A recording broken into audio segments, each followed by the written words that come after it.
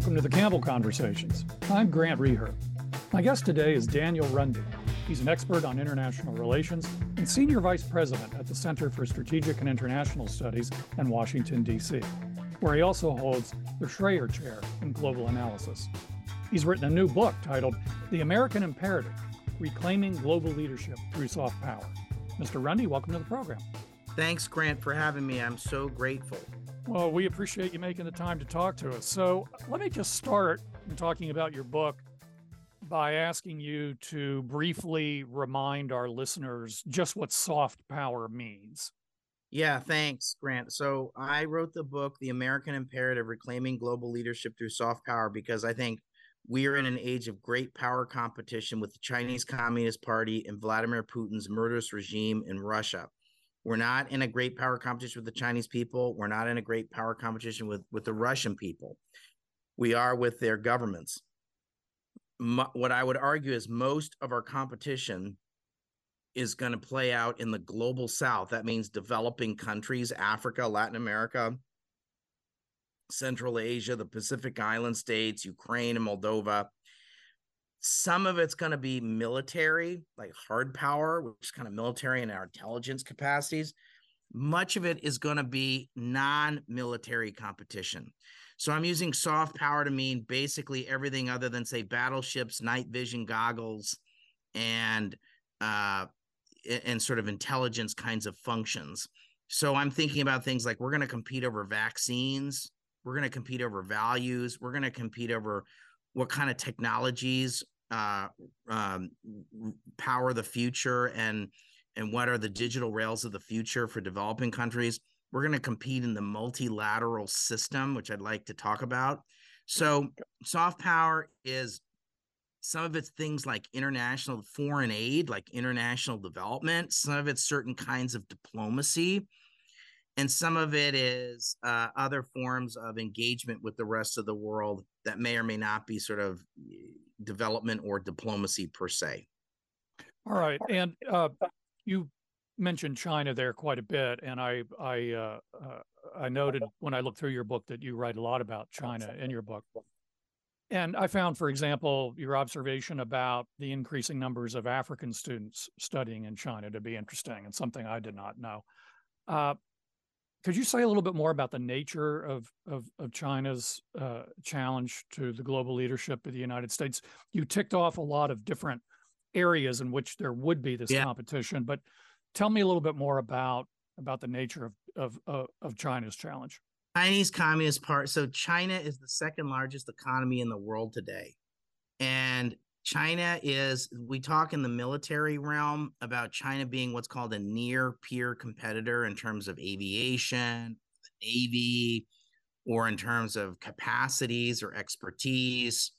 I would argue that China is a near peer competitor in non-military forms of power. And this is different than even 15 years ago, Grant. So whether it's producing vaccines, or if you go back 20 years, the United States was the largest trading partner for about 120 countries in the world, and China was the largest trading partner for about 60 countries. Today, China is the number one trading partner for about 120 countries in the world, and we're the number one trading partner for about 60 countries. So in essence, it's flipped.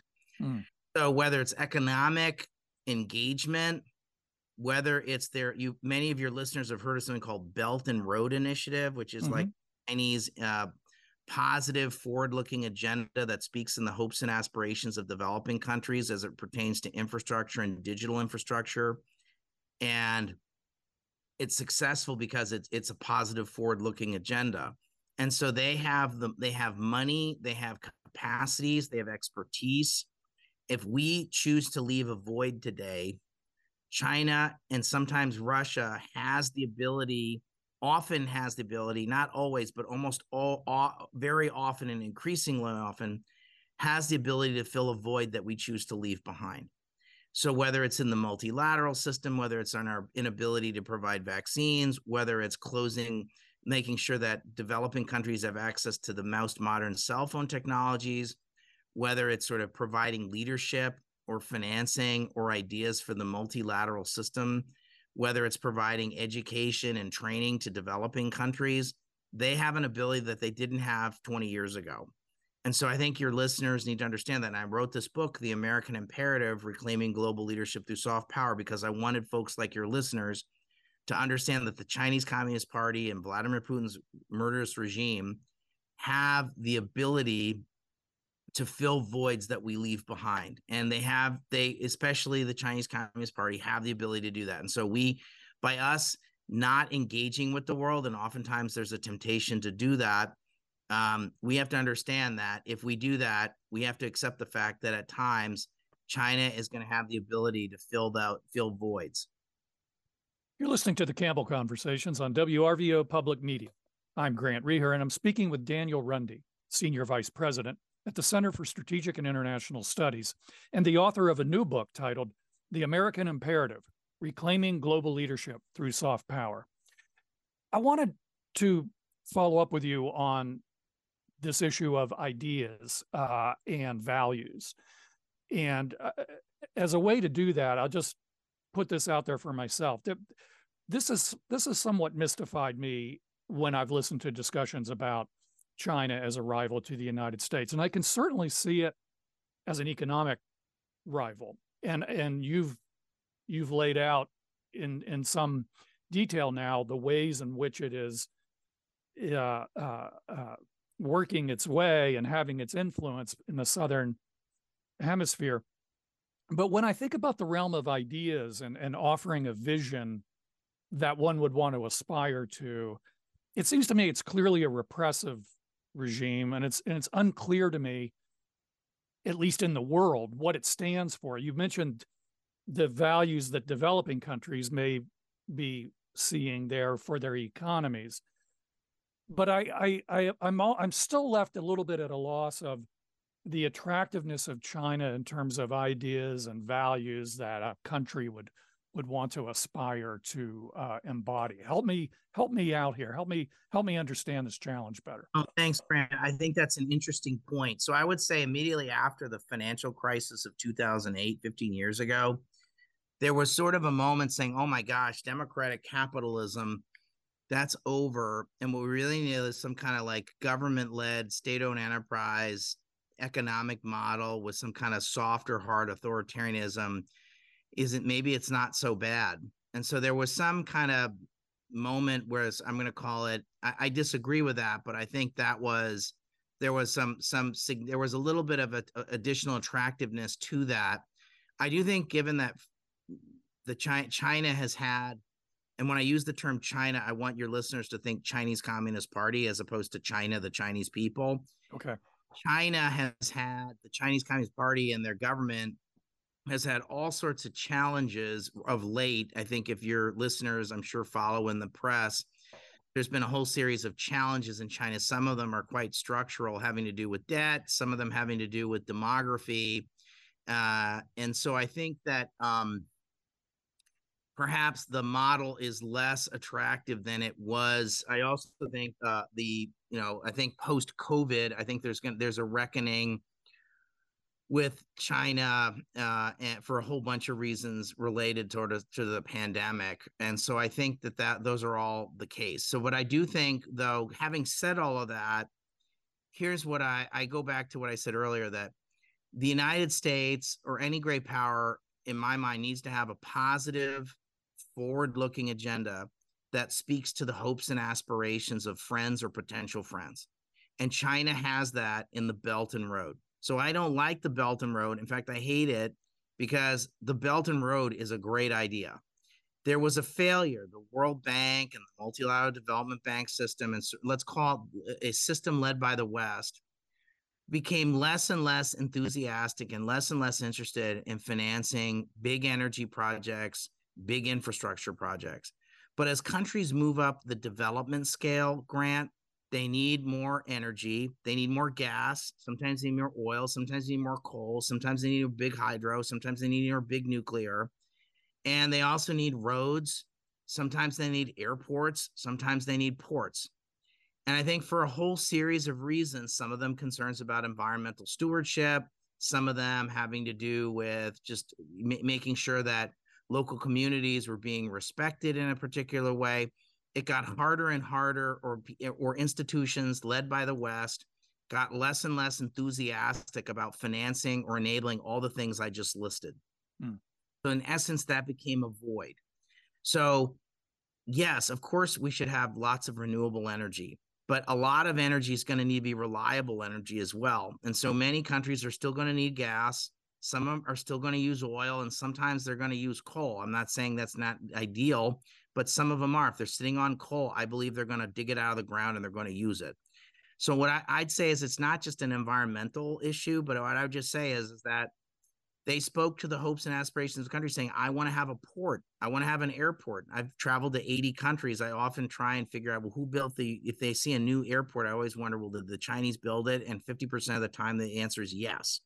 And so they have financing, they have construction firms, and they offer it and they also offer speed, and they don't offer what I'm going to describe as lectures. So, I'm all for human rights. I'm all for environmental stewardship, and I'm all for good governance and not taking bribes. I think all those things are true.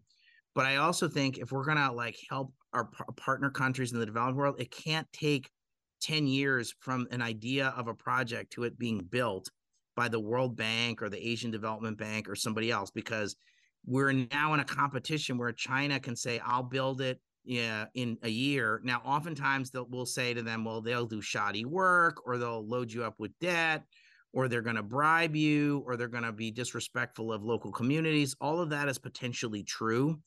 But my point, Grant, in my book, The American Imperative, Reclaiming Global Leadership Through Soft Power, is that we can't fight something with nothing. We too need a positive, forward-looking agenda that speaks to the aspirations of friends and potential friends. They have one. We have to get one. We've had them in the past. We had one. President Kennedy launched an initiative called the Alliance for Progress in the early 1960s for precisely this reason. So we have had this at moments in our history. We need to have a positive, forward-looking agenda. And I wrote this book to begin a national conversation about how we're going to engage with the rest of the world, because we can't just wag our finger at developing countries and say, don't take China's money, don't let them build your hydroelectric dam, don't take their money for an airport. We can't, doesn't mean we have to compete with China dollar for dollar, but we can't tell countries they can't develop. And that's part of what's attractive about China. So yeah, it's authoritarian. Maybe their economy is not doing so great now. Maybe they're not going to have as much money to throw around as they did in, say, 2015 or 2016 or 2017 because of some of their problems. But they're the second largest economy in the world, and they're going to be part of the furniture. They are also, I want your listeners to understand, they would like to reset the system. We all have grown up in a system for the last 70 plus years that was led by the United States and the West. And there are a whole bunch of assumptions built into the current system that we all live in. A stable dollar, no World War III. There's not been a great power war. Attempts at trying to resolve problems through diplomacy. Concepts like rule of law, as opposed to saying, well, whoever is the strongest gets to kind of throw their weight around and invade countries and carve up countries like what we're seeing in Ukraine. So I think China, if they could, and I would like your listeners to think about this, imagine a world led by the Chinese Communist Party. What would that world be like? And I have asked people that. I haven't had any American listeners yet tell me, Grant, when they think about it, sincerely say to me, that would be awesome. I would love it if the Chinese Communist Party set the rules of the global system. That would be so much better. Things I care about, whether environment. Does anyone of your listeners believe that the Chinese Communist Party would be a better steward of the environment? Does anyone seriously believe that? Does anyone seriously believe they'd be a good steward of freedom of speech, freedom of association, the kinds of most personal decisions you want to make as a human being with you and your family? Do you believe they'd be a respecter of freedom of religion?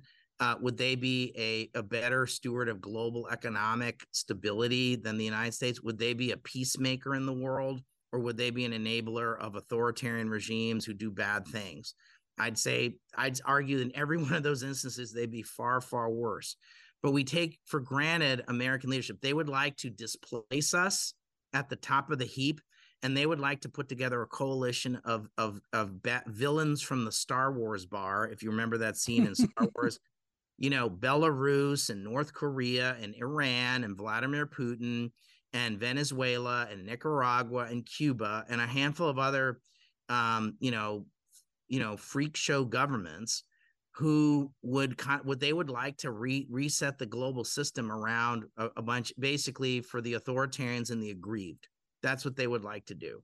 So I think that we need to understand that we can't let that. I don't think we should want to let that happen.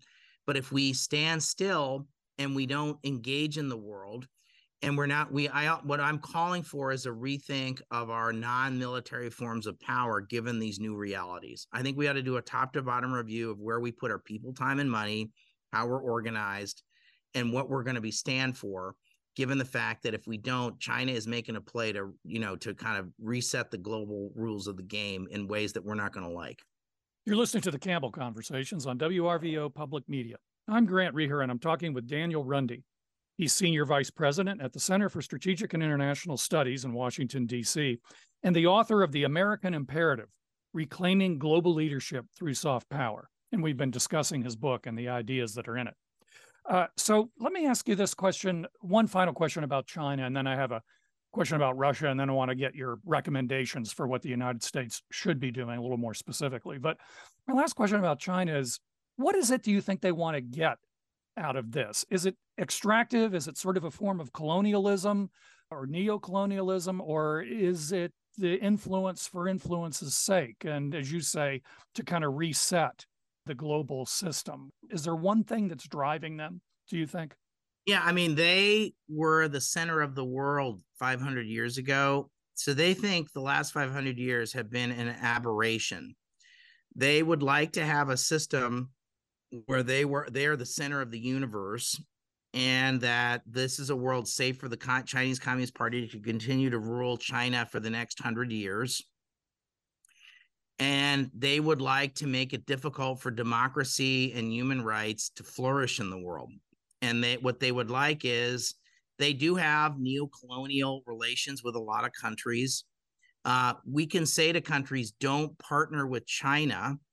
But if we're not shown, for example, in Africa, very few American companies show up in a significant way. So we can't say to African countries, boy, don't work with those Chinese firms if American firms aren't going to show up in China. So we can't fight something with nothing. That's my message for your audience. And I wrote the book, The American Imperative, Reclaiming Global Leadership Through Soft Power, to say we can't fight something with nothing. What's our something? Okay. And you also have mentioned Vladimir Putin a couple times. And I guess I would just say, with an exclamation point at the end of it, my same question that I asked you originally about China in terms of what would be the attractive vision there, because I would think a country, all they have to do is look at Ukraine to say, we don't want to come near this guy. So how is he a challenge to the United States? So he is a disruptor. He doesn't have enough economic weight, but in certain niche things, like he's an exporter of security, a certain kind of he's got the Wagner Group or things like the Wagner Group. So where there are security vacuums in parts of Africa, he's made available hired guns to support security vacuums. He's also very focused on sort of, let's call it, his near abroad. He's also not even able to be a good partner to countries like Armenia. You saw today that there have been problems between Armenia and Azerbaijan. Armenia has looked to Russia as its security guarantor. And Russia, because it's distracted in Ukraine, has basically decided to kind of not go back, not honor those commitments to Armenia. So on the one hand, they are a disruptor of the system. They're sort of a junior partner in the league of bad guys with the Chinese Communist Party. But China is absolutely rooting for Russia to win in Ukraine. Let's be very clear about that. Iran is rooting for Russia to win. North Korea is rooting for Russia to win. So this is like a coalition of the Star Wars bar of bad people. And so my point is that Putin has some ability, whether it's energy whether it's security, whether it's minerals. Sometimes we underestimate agriculture and fertilizer, and especially in kind of a ring of countries around Russia. He'd like to cobble together a new Soviet Union, or better yet, a new czarist empire with him as the czar. Mm. And so, what specifically should the United States be doing? I mean, you've sketched out a very compelling vision in general for what we need to be thinking differently about, but do you have specific recommendations? I think there's at least four that I want you to leave your listeners with. And I wrote the American Imperative because I wanted folks like your listeners to think about this. I think there's four things in particular.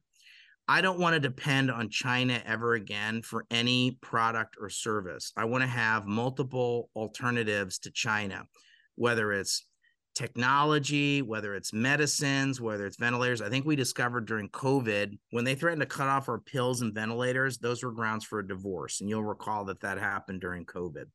So we need to enable reshoring, allied shoring, friend shoring, whatever you want to call it, but we need to have a different kind of arrangement where we're not 100% dependent on China. Step one. Step two, if your listener, many of your listeners, I'm sure, are very concerned about climate and environmental concerns and a potential carbon transition. If we're going to have a carbon transition, we need to have mining, metals, and metals processing are critical components of that. China is on its way to becoming a combination of Saudi Arabia, Iran, and Venezuela for mining, minerals, and metals processing. I don't think the American people or the West are going to find it acceptable to switch dependence on Iran, Saudi Arabia, Venezuela, and whoever else, Russia, with being dependent on the Chinese Communist Party as part of the carbon transition. So we need to think really long and hard and strategically about mining minerals and metals processing that we're not dependent on that. And so we need to use various tools of statecraft and economic statecraft to think about that as well. We can talk about that. Third, it would be a really bad outcome if the digital rails of the future are owned by the unholy trinity of Huawei, ZTE, and Alipay. But many parts of the developing world are on their way to exactly that happening.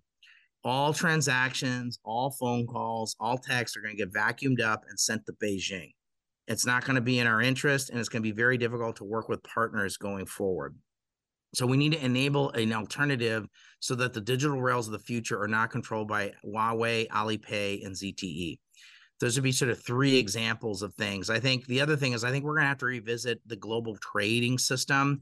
I don't think one of the things we're finding is that if with China being the number one trading partner to so many countries, they have an unusual amount of influence and leverage over these countries.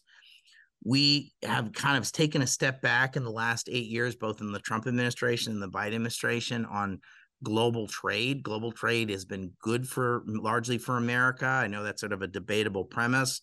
Net, it's been overall good. And it's also been a way in which many poor countries have gotten wealthier. And I think that we're going to have to revisit that in the context of great power competition. So I'd say trade, mining minerals and metals, reshoring and allied shoring, and closing the digital divide are all things to be thinking about. The final thing I'd say is pandemic preparedness.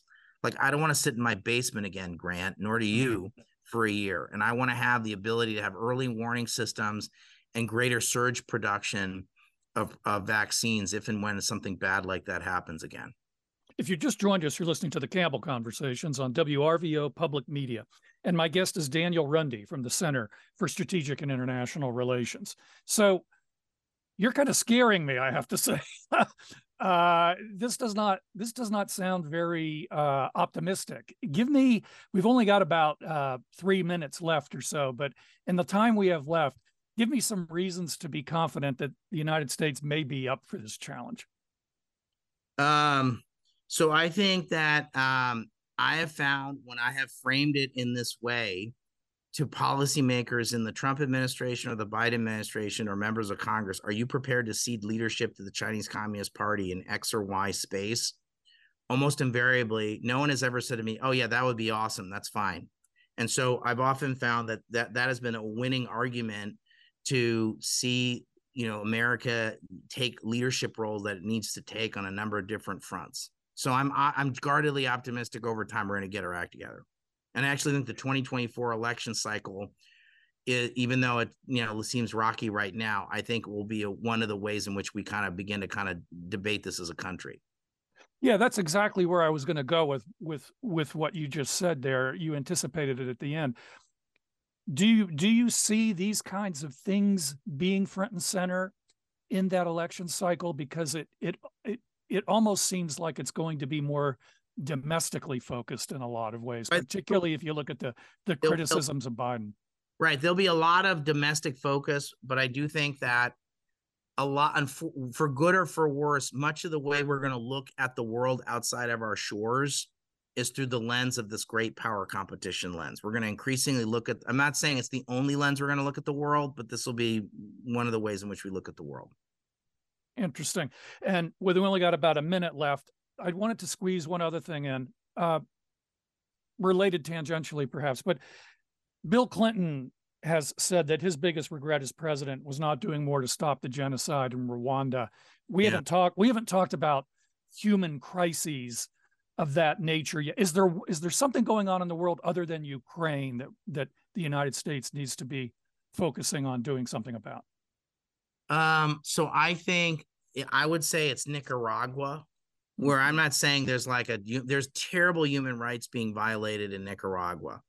And we have the power. We ought to be putting much harder. We ought to be much harder on the Ortega regime. They are crushing civil society. They're destroying what's left of their democracy there. They're repressing organized religion. It is it's outrageous what's happening there. It's deeply offensive, and your listeners should be deeply offended at what's happening in Nicaragua. That is a very evil regime. The Ortega regime is an evil regime. Well, we'll have to leave it there on that happy note, but this was a very provocative and insightful conversation. I really appreciate you making the time. Again, this was Daniel Runde, and his new book is titled The American Imperative: Reclaiming Global Leadership Through Soft Power. Mr. Runde, thanks again for taking the time to speak with me. Really appreciate it. Thank you. You've been listening to the Campbell Conversations on WRVO Public Media, conversations in the public interest. The Campbell Conversations, Conversations in the Public Interest, is hosted and produced by Grant Reher, engineered by Tom Fazio, assistant producer is Jacqueline Witwicky, and the program is edited by Mark Lavoner. The Campbell Conversations is a joint production of the Campbell Public Affairs Institute at Syracuse University and WRVO Public Media. To learn more about the program and hear previous interviews, visit wrvo.org/Campbell Conversations.